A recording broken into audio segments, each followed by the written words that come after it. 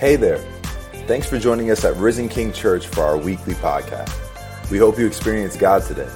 Make sure you visit us at risenking.life to take all your next steps and follow us on Facebook, Instagram, and YouTube. Enjoy the message. So over the last 20-some odd years, I've been involved in a thing called the College of Prayer. And over the course of our time together in the College of Prayer, I've helped to write a curriculum called Lord, Teach Us to Pray. How to pray individually, how to pray as a family, how to pray as a church. And this curriculum has actually gone all over the world. There are millions studying this in China right now. Millions in India who are studying this curriculum right now. And so we're going to get together on December the 5th. We're going to have a night, again, of worship, testimonies, prayer together. The international president of the College of Prayer will be here with us, Fred Hartley. It'll be a great night. If you come to both nights, after the second night, you will be glowing like Moses with the glory of God, and we'll have to veil your face. But these are two nights. They're two great opportunities. God is lifting up both of these things. Prayer is moving out internationally in a major way. And God is lifting up. He wants to save those who are addicted, and He wants to support the families that have been devastated by it. So please be a part of that with us. Now, we're turning our attention as we head towards Christmas. We're turning our attention to Jesus' genealogy. And in His genealogy, there are those that are called the mothers of Jesus. And we're going to look at these 5 unlikely heroes. The first one that we're going to look at is a woman by the name of Tamar. And so we're going to look at Genesis chapter 38. We're going to read a lengthy passage. I'm going to read it to you. You read along silently, quietly at your seat there, and we'll get through this. It's kind of a long passage, but I'm going to read it to you. Here's God's word. And Judah took a wife for his firstborn, and her name was Tamar. But Judah's firstborn, was wicked in the sight of the Lord, and the Lord put him to death. Then Judah said to Onan, "Go in to your brother's wife and perform the duty of a brother-in-law to her, and raise up offspring for your brother." And what he did was wicked in the sight of the Lord, and he put him to death also. Oh, I forgot to tell you, it's not a happy story.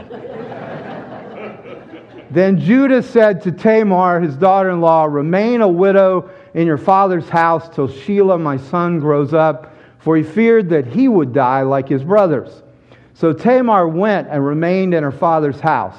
In the course of time, the wife of Judah, Shua's daughter, died. When Judah was comforted, he went to Timnah to his sheep shearers, he and his friend Hira the Adullamite.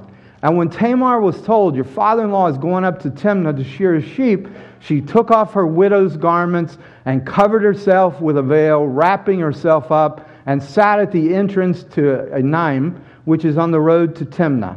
For she saw that Shelah was grown up, and she had not been given to him in marriage. When Judah saw her, he thought she was a prostitute. Oh, yeah, I forgot to tell you, it's also sex, drugs, and rock and roll, too. He thought she was a prostitute, for she had covered her face. He turned to her at the roadside and said, "Come, let me come in to you." For he did not know that she was his daughter-in-law. She said, "What will you give me that you may come in to me?" He answered, "I will send you a young goat from the flock." And she said, "If you give me a pledge until you send it." He said, "What pledge shall I give you?" She replied, "Your signet and your cord and your staff that is in your hand." So he gave them to her, and he went in to her, and she conceived by him. Then she arose and went away, and taking off her veil, she put on the garments of her widowhood. About 3 months later, Judah was told, "Tamar, your daughter-in-law, has been immoral. Moreover, she is pregnant by immorality." And Judah said, "Bring her out and let her be burned." And as she was being brought out, she sent word to her father-in-law, "By the man to whom these belong, I am pregnant." And she said, "Please identify whose these are, the signet and the cord and the staff." Then Judah identified them and said, "She is more righteous than I, since I did not give her to my son Shelah." When the time of her labor came, there were twins in her womb. And when she was in labor, one put out a hand, and the midwife took and tied a scarlet thread on his hand, saying, "This one came out first."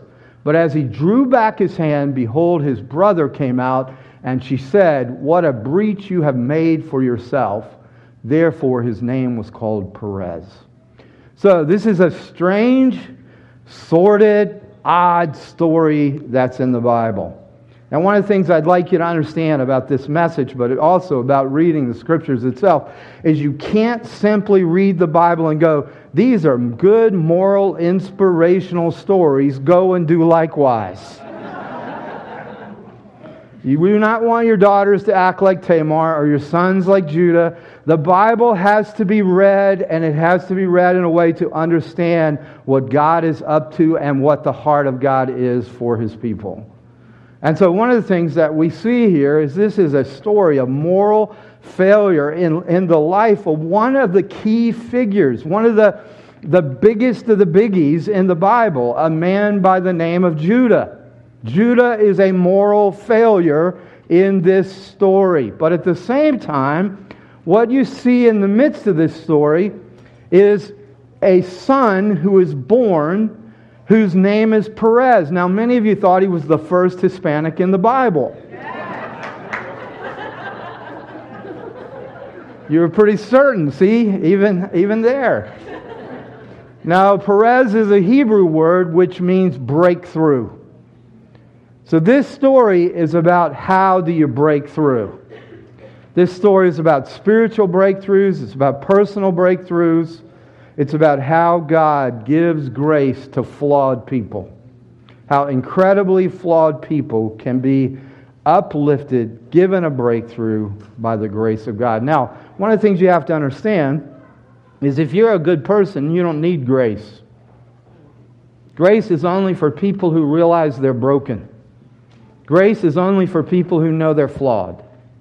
And so this will only be important to you, this story, if you recognize how broken, how spiritually bankrupt, how needy you are. Because otherwise, you're going to get what you deserve, which is justice in a sense. But if you recognize you want grace, then this is a breakthrough story for you. As a matter of fact, there are three breakthroughs in this story. The first is Tamar has to make her own breakthrough. And then the second is Judah experiences an amazing spiritual breakthrough.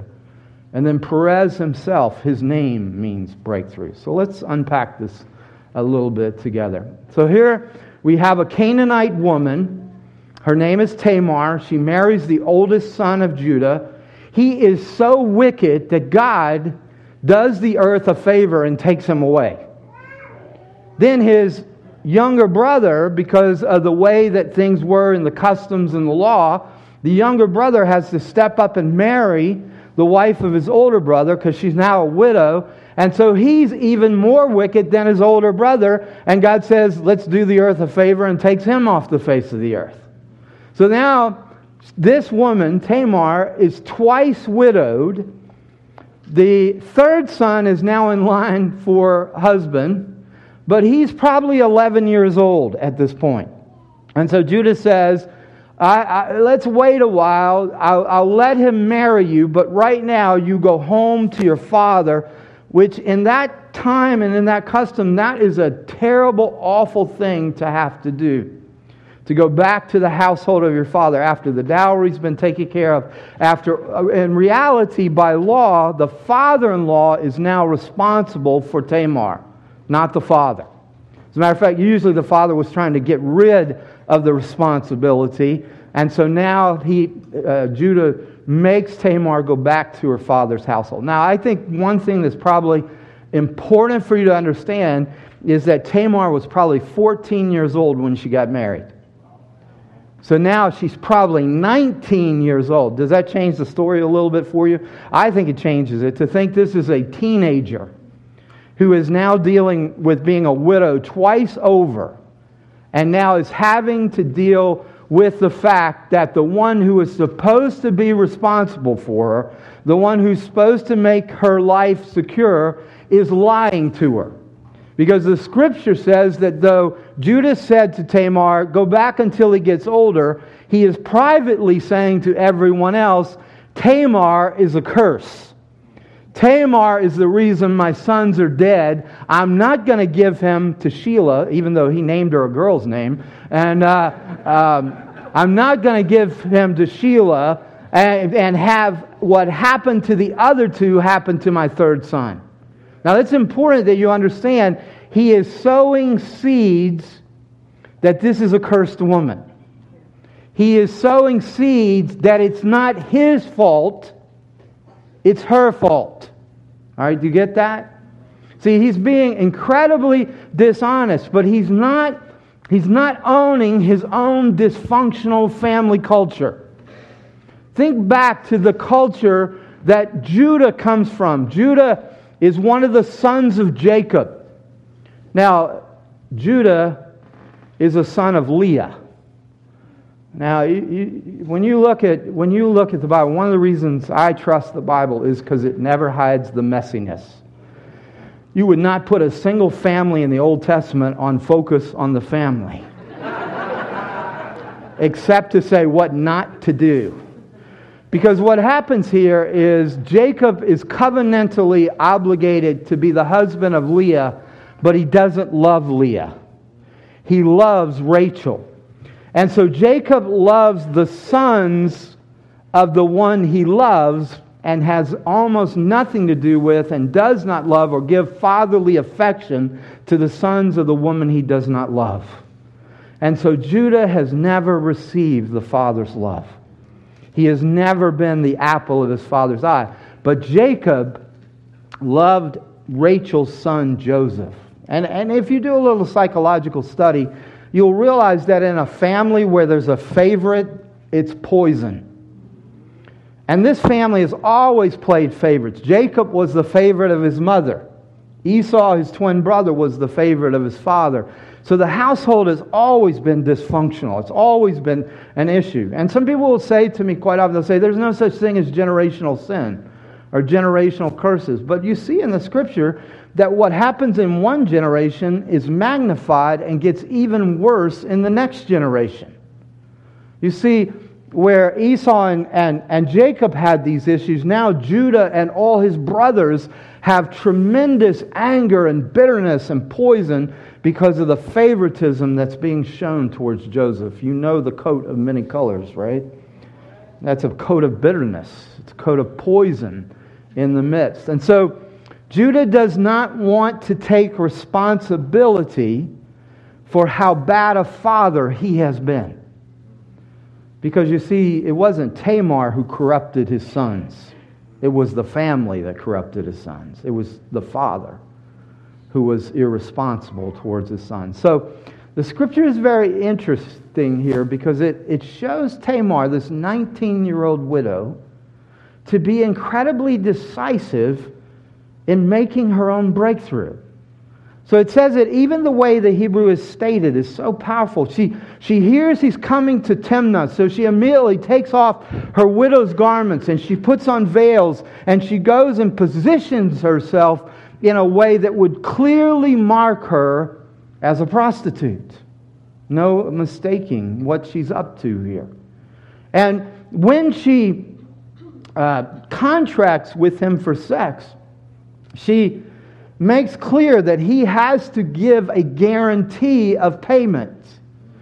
And the Bible's really clear what this guarantee means and what it's about. It's his signet ring. He does all his business with this. This is how he marks his contracts. There's a cord that attaches it to his staff. In other words, the Bible is saying this mistreatment of Tamar is not because she's too expensive or not because Judah doesn't have the wealth to take care of her. It's because he's chosen not to. He's a wealthy man. He's a man of means. These symbols are the symbols of a man of means. Are you tracking with me in that? In some ways, one commentator said that if he left this behind, it's basically the equivalent of leaving your wallet with someone. And so Tamar, the Bible says here, is going after justice. It's a very nuanced approach to this whole story. But the Bible is explaining this in this very unusual way. Tamar is revealing a double standard. She's exposing the injustice in the society. And the Bible is allowing, it's not that it commends her for her actions, but it also is saying there is a reason behind what she's doing. As a matter of fact, the reasons are very clear in this. Judah, according to these narratives, Judah gets to have sex with whoever he wants to. And he gets to have sex with basically no punishment or repercussions whatsoever. But as soon as he finds out she has been immoral, he is incensed. He can do whatever he wants to do. Now, the other reason I know this is because you think about what she did. She knew his patterns so well that she knew exactly where to be, and she knew exactly what he would do when he saw her. So he is well known for his sexual immorality. Her strategy depends on his patterns.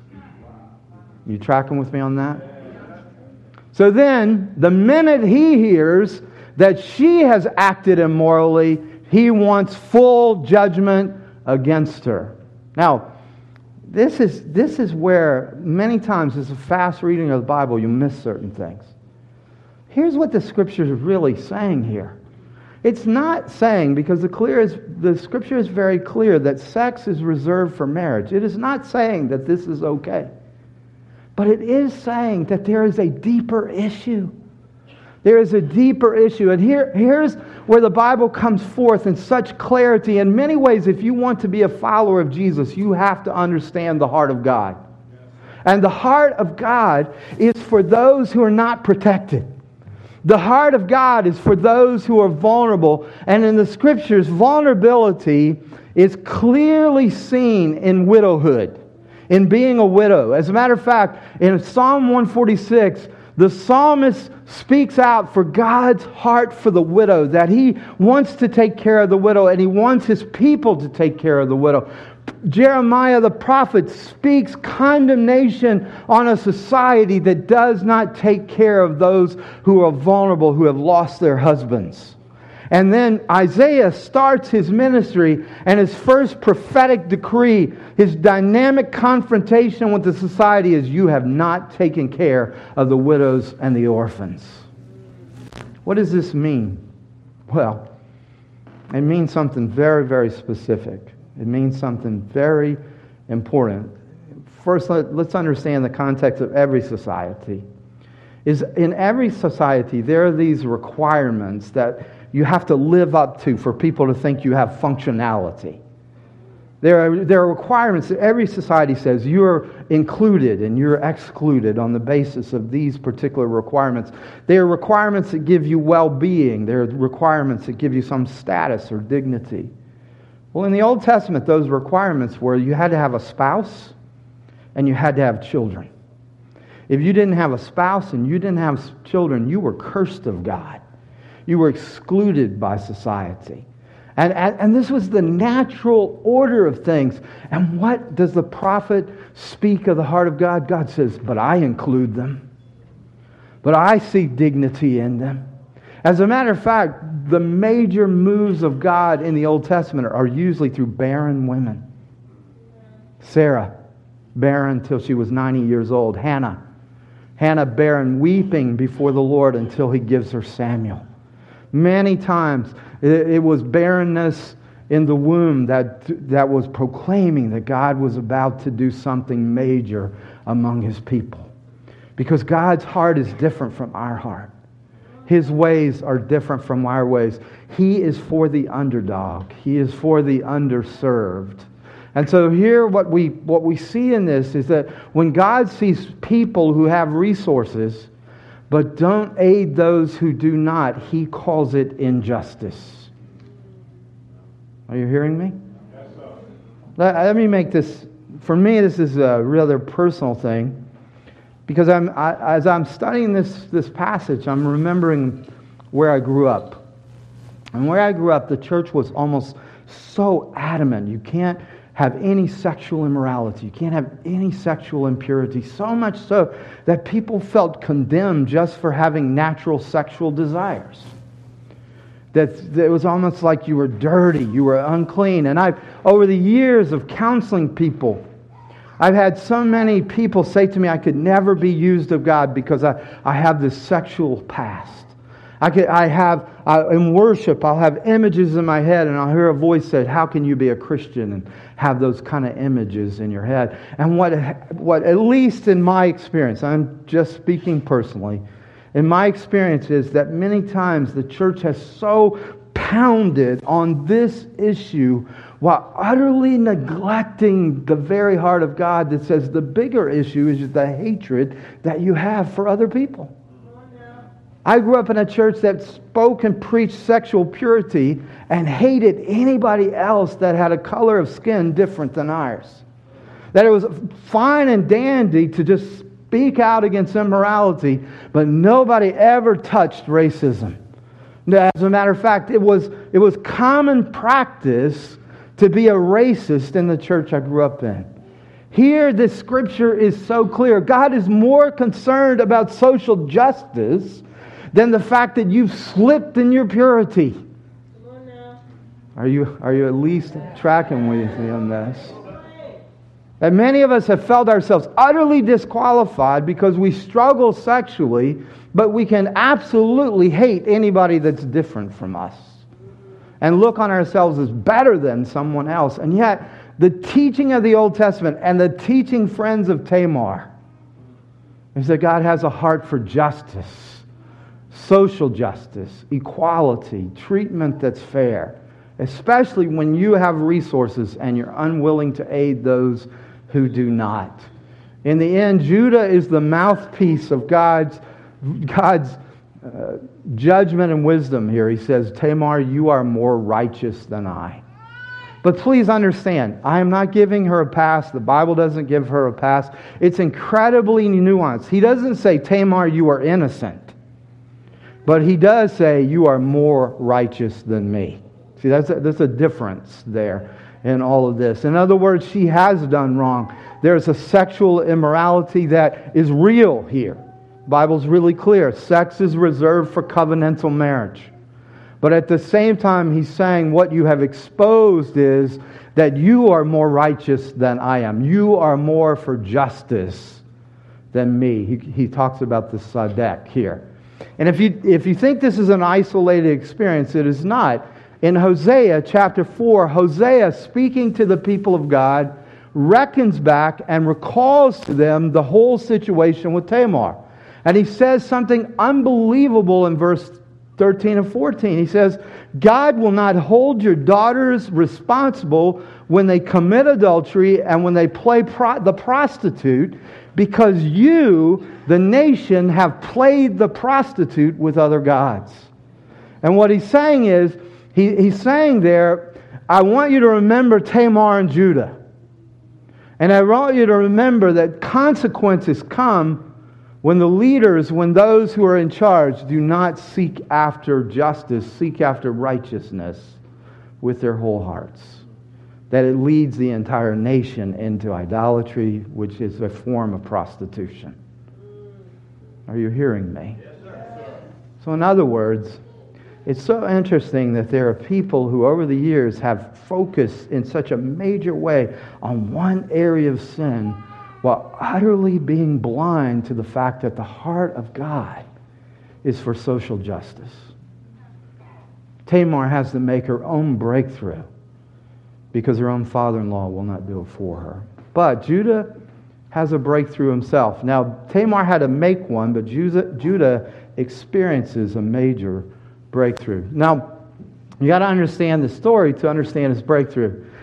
So what does he do as soon as he hears that Tamar is pregnant? He goes, burn her. You know, that's pretty severe, right? I mean, that's ultimate kind of punishment. And what you see from that is he's filled with hate.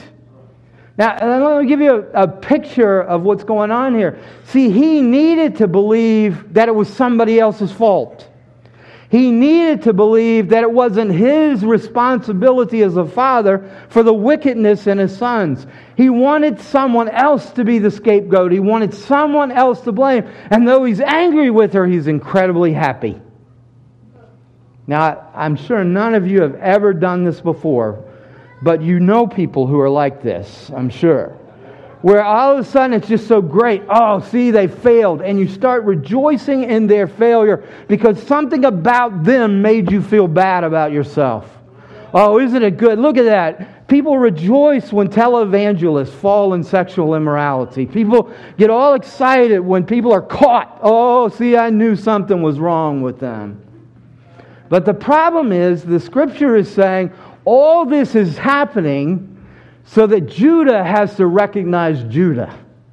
He's hiding his own responsibility. He's self-justifying. He's self-deceiving. Well, what does this tell us? Well, here is this guy, Judah, who is one of the patriarchs, one of the covenantal family of God, and there's something so evil in him and something so unjust that he's willing to go to the very brink of disaster in order to get his anger out on his daughter-in-law. Now, I want you to see the wisdom of God here. It's such an important thing just in terms of being wise. Do you know, if Judah carries out what his inclination is here, he will either have to live the rest of his life with the lie saying, she deserved this. I just did what was right. Or he will realize he was wrong. And then he'll have to live the rest of his life with regret. Either way, it is a tortured life. Do you understand? God, in His wisdom and love for Judah, is not going to let him live a lie for the rest of his life. He has brought Tamar into his life to reveal Judah's deception and his self-deception. Now, here's the problem, friends. Judah is one of the greatest people in all the Bible, and he's this evil. You don't have a chance.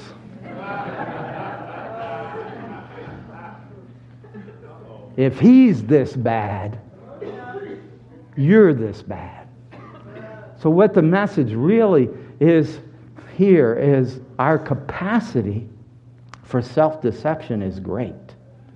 So they're dragging Tamar to the fire. He's not doing it himself. Isn't that funny? He doesn't punish her himself. He sends other people to do it for him.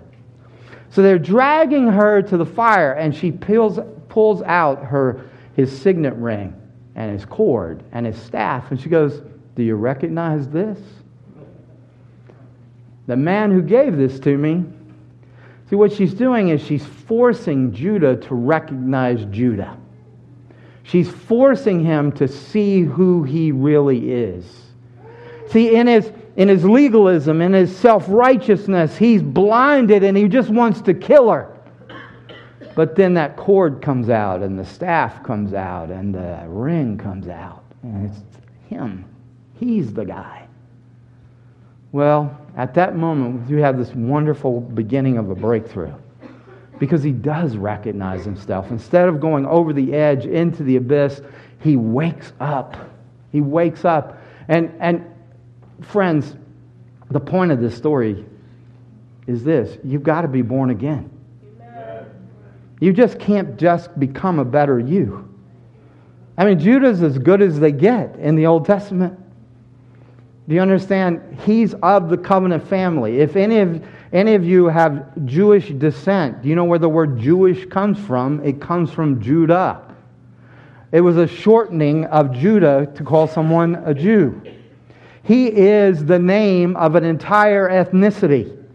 Everyone who traces their lineage back that is Jewish traces it back to Judah. No one knew more about God in the whole world than Judah and his family. Okay? Judah is the father of David. Judah is the father of our Lord Jesus Christ.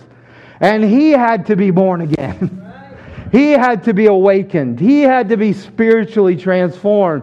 Because if all you are is you have no ability to be in right relationship with God. You can't have your life rooted in this world and be with Him in His world. You have to have your roots in heaven, and you have to have a new beginning.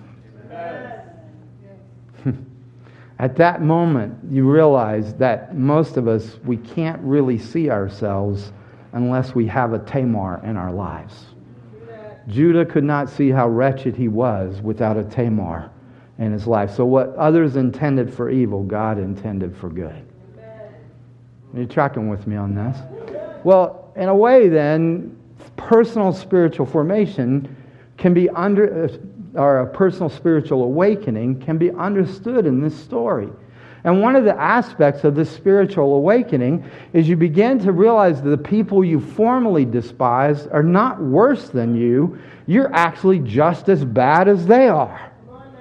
And it's so fascinating to me that over the years people say to me, you Christians think you're better than everybody else. I go, no, we think we're just as bad as everybody else. The issue of a church that thinks itself better than anybody else is a church that's never had a spiritual awakening.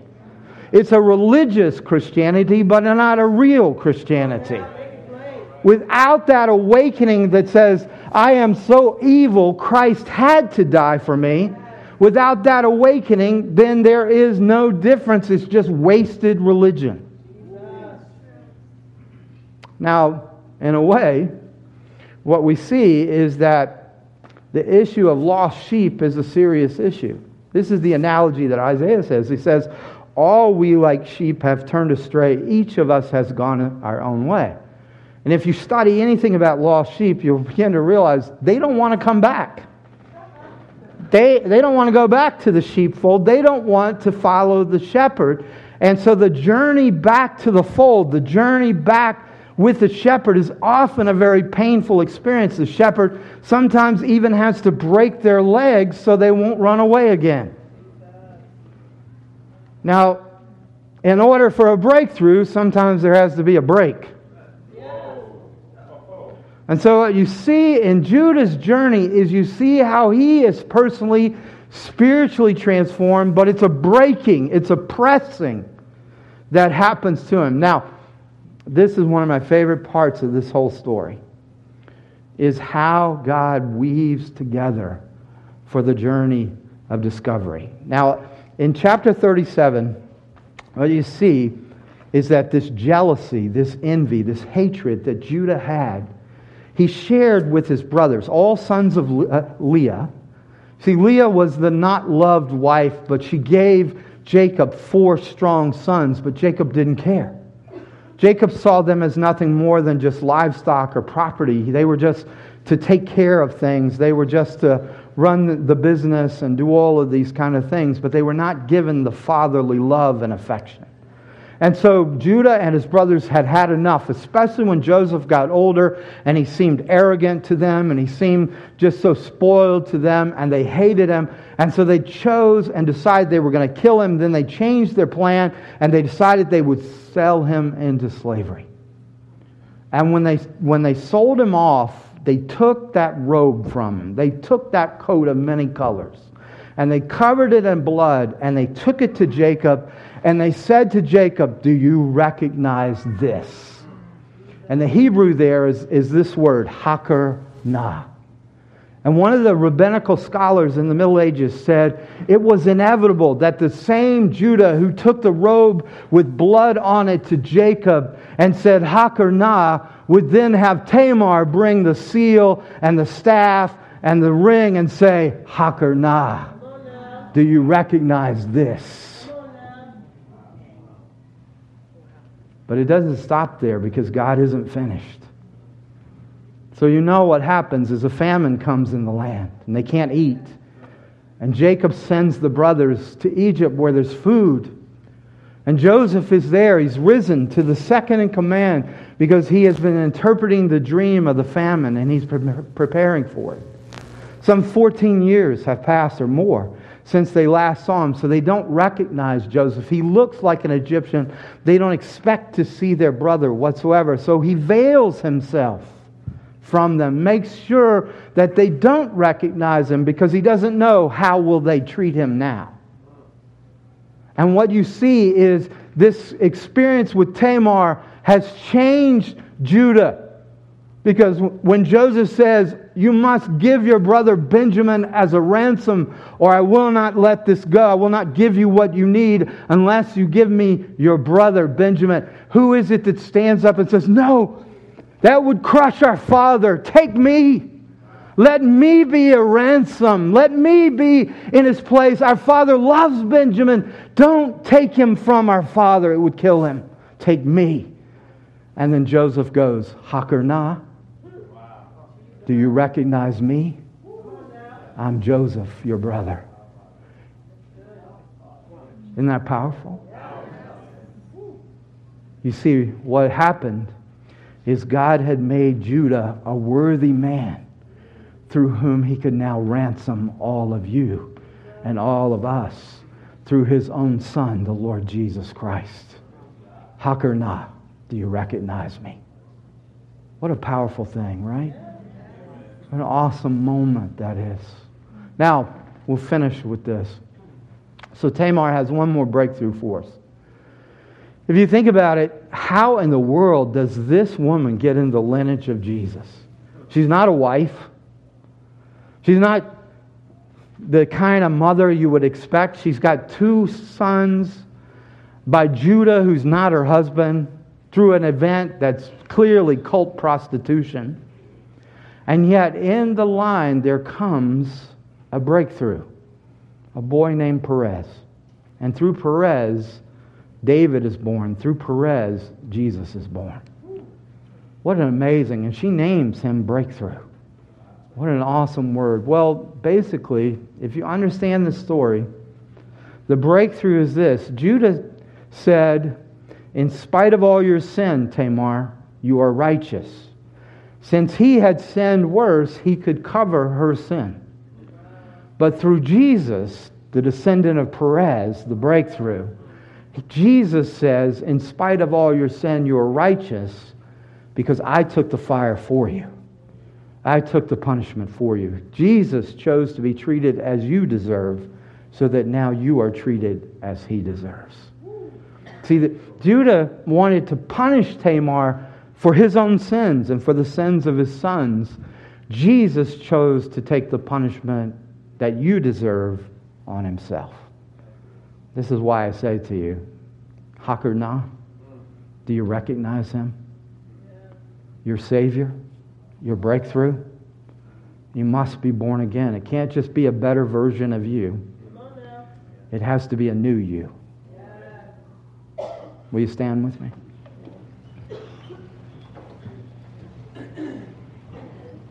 Can you hear me this morning? What a story, right? Would you close your eyes with me? I just really feel power and anointing on that phrase. Do you recognize me? I mean, it's really a couple of things. Do you recognize yourself? That you're a sinner in need of a Savior? Do you recognize what you've done will never be enough to make you right with God? As a matter of fact, even if what you've done is pretty good, all you would get is what you deserve. What's being offered to you is something you do not deserve. Something you could never earn. Not only a right standing with God, but full acceptance as a daughter and as a son of God. I mean, think about why in the world is Perez in the covenantal line except for the grace of God? He wasn't even the first one out of the womb. But he had the breakthrough. I just have sensed today the Lord wants to give you the breakthrough.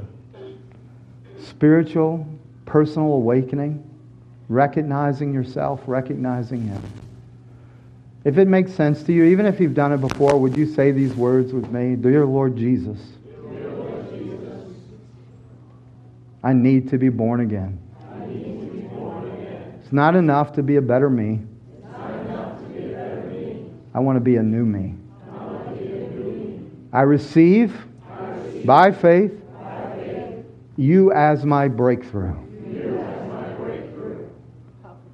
I receive your salvation, forgiveness of sins, inclusion into the kingdom, inclusion into the family. I know these are my words, but if they mean something to you, it really means the Father is moving in your heart. Remember I said in every society there's this need for well-being, there's a need for functionality, there's a need for dignity, there's a need for inclusion. Through the finished work of Jesus, you are made righteous.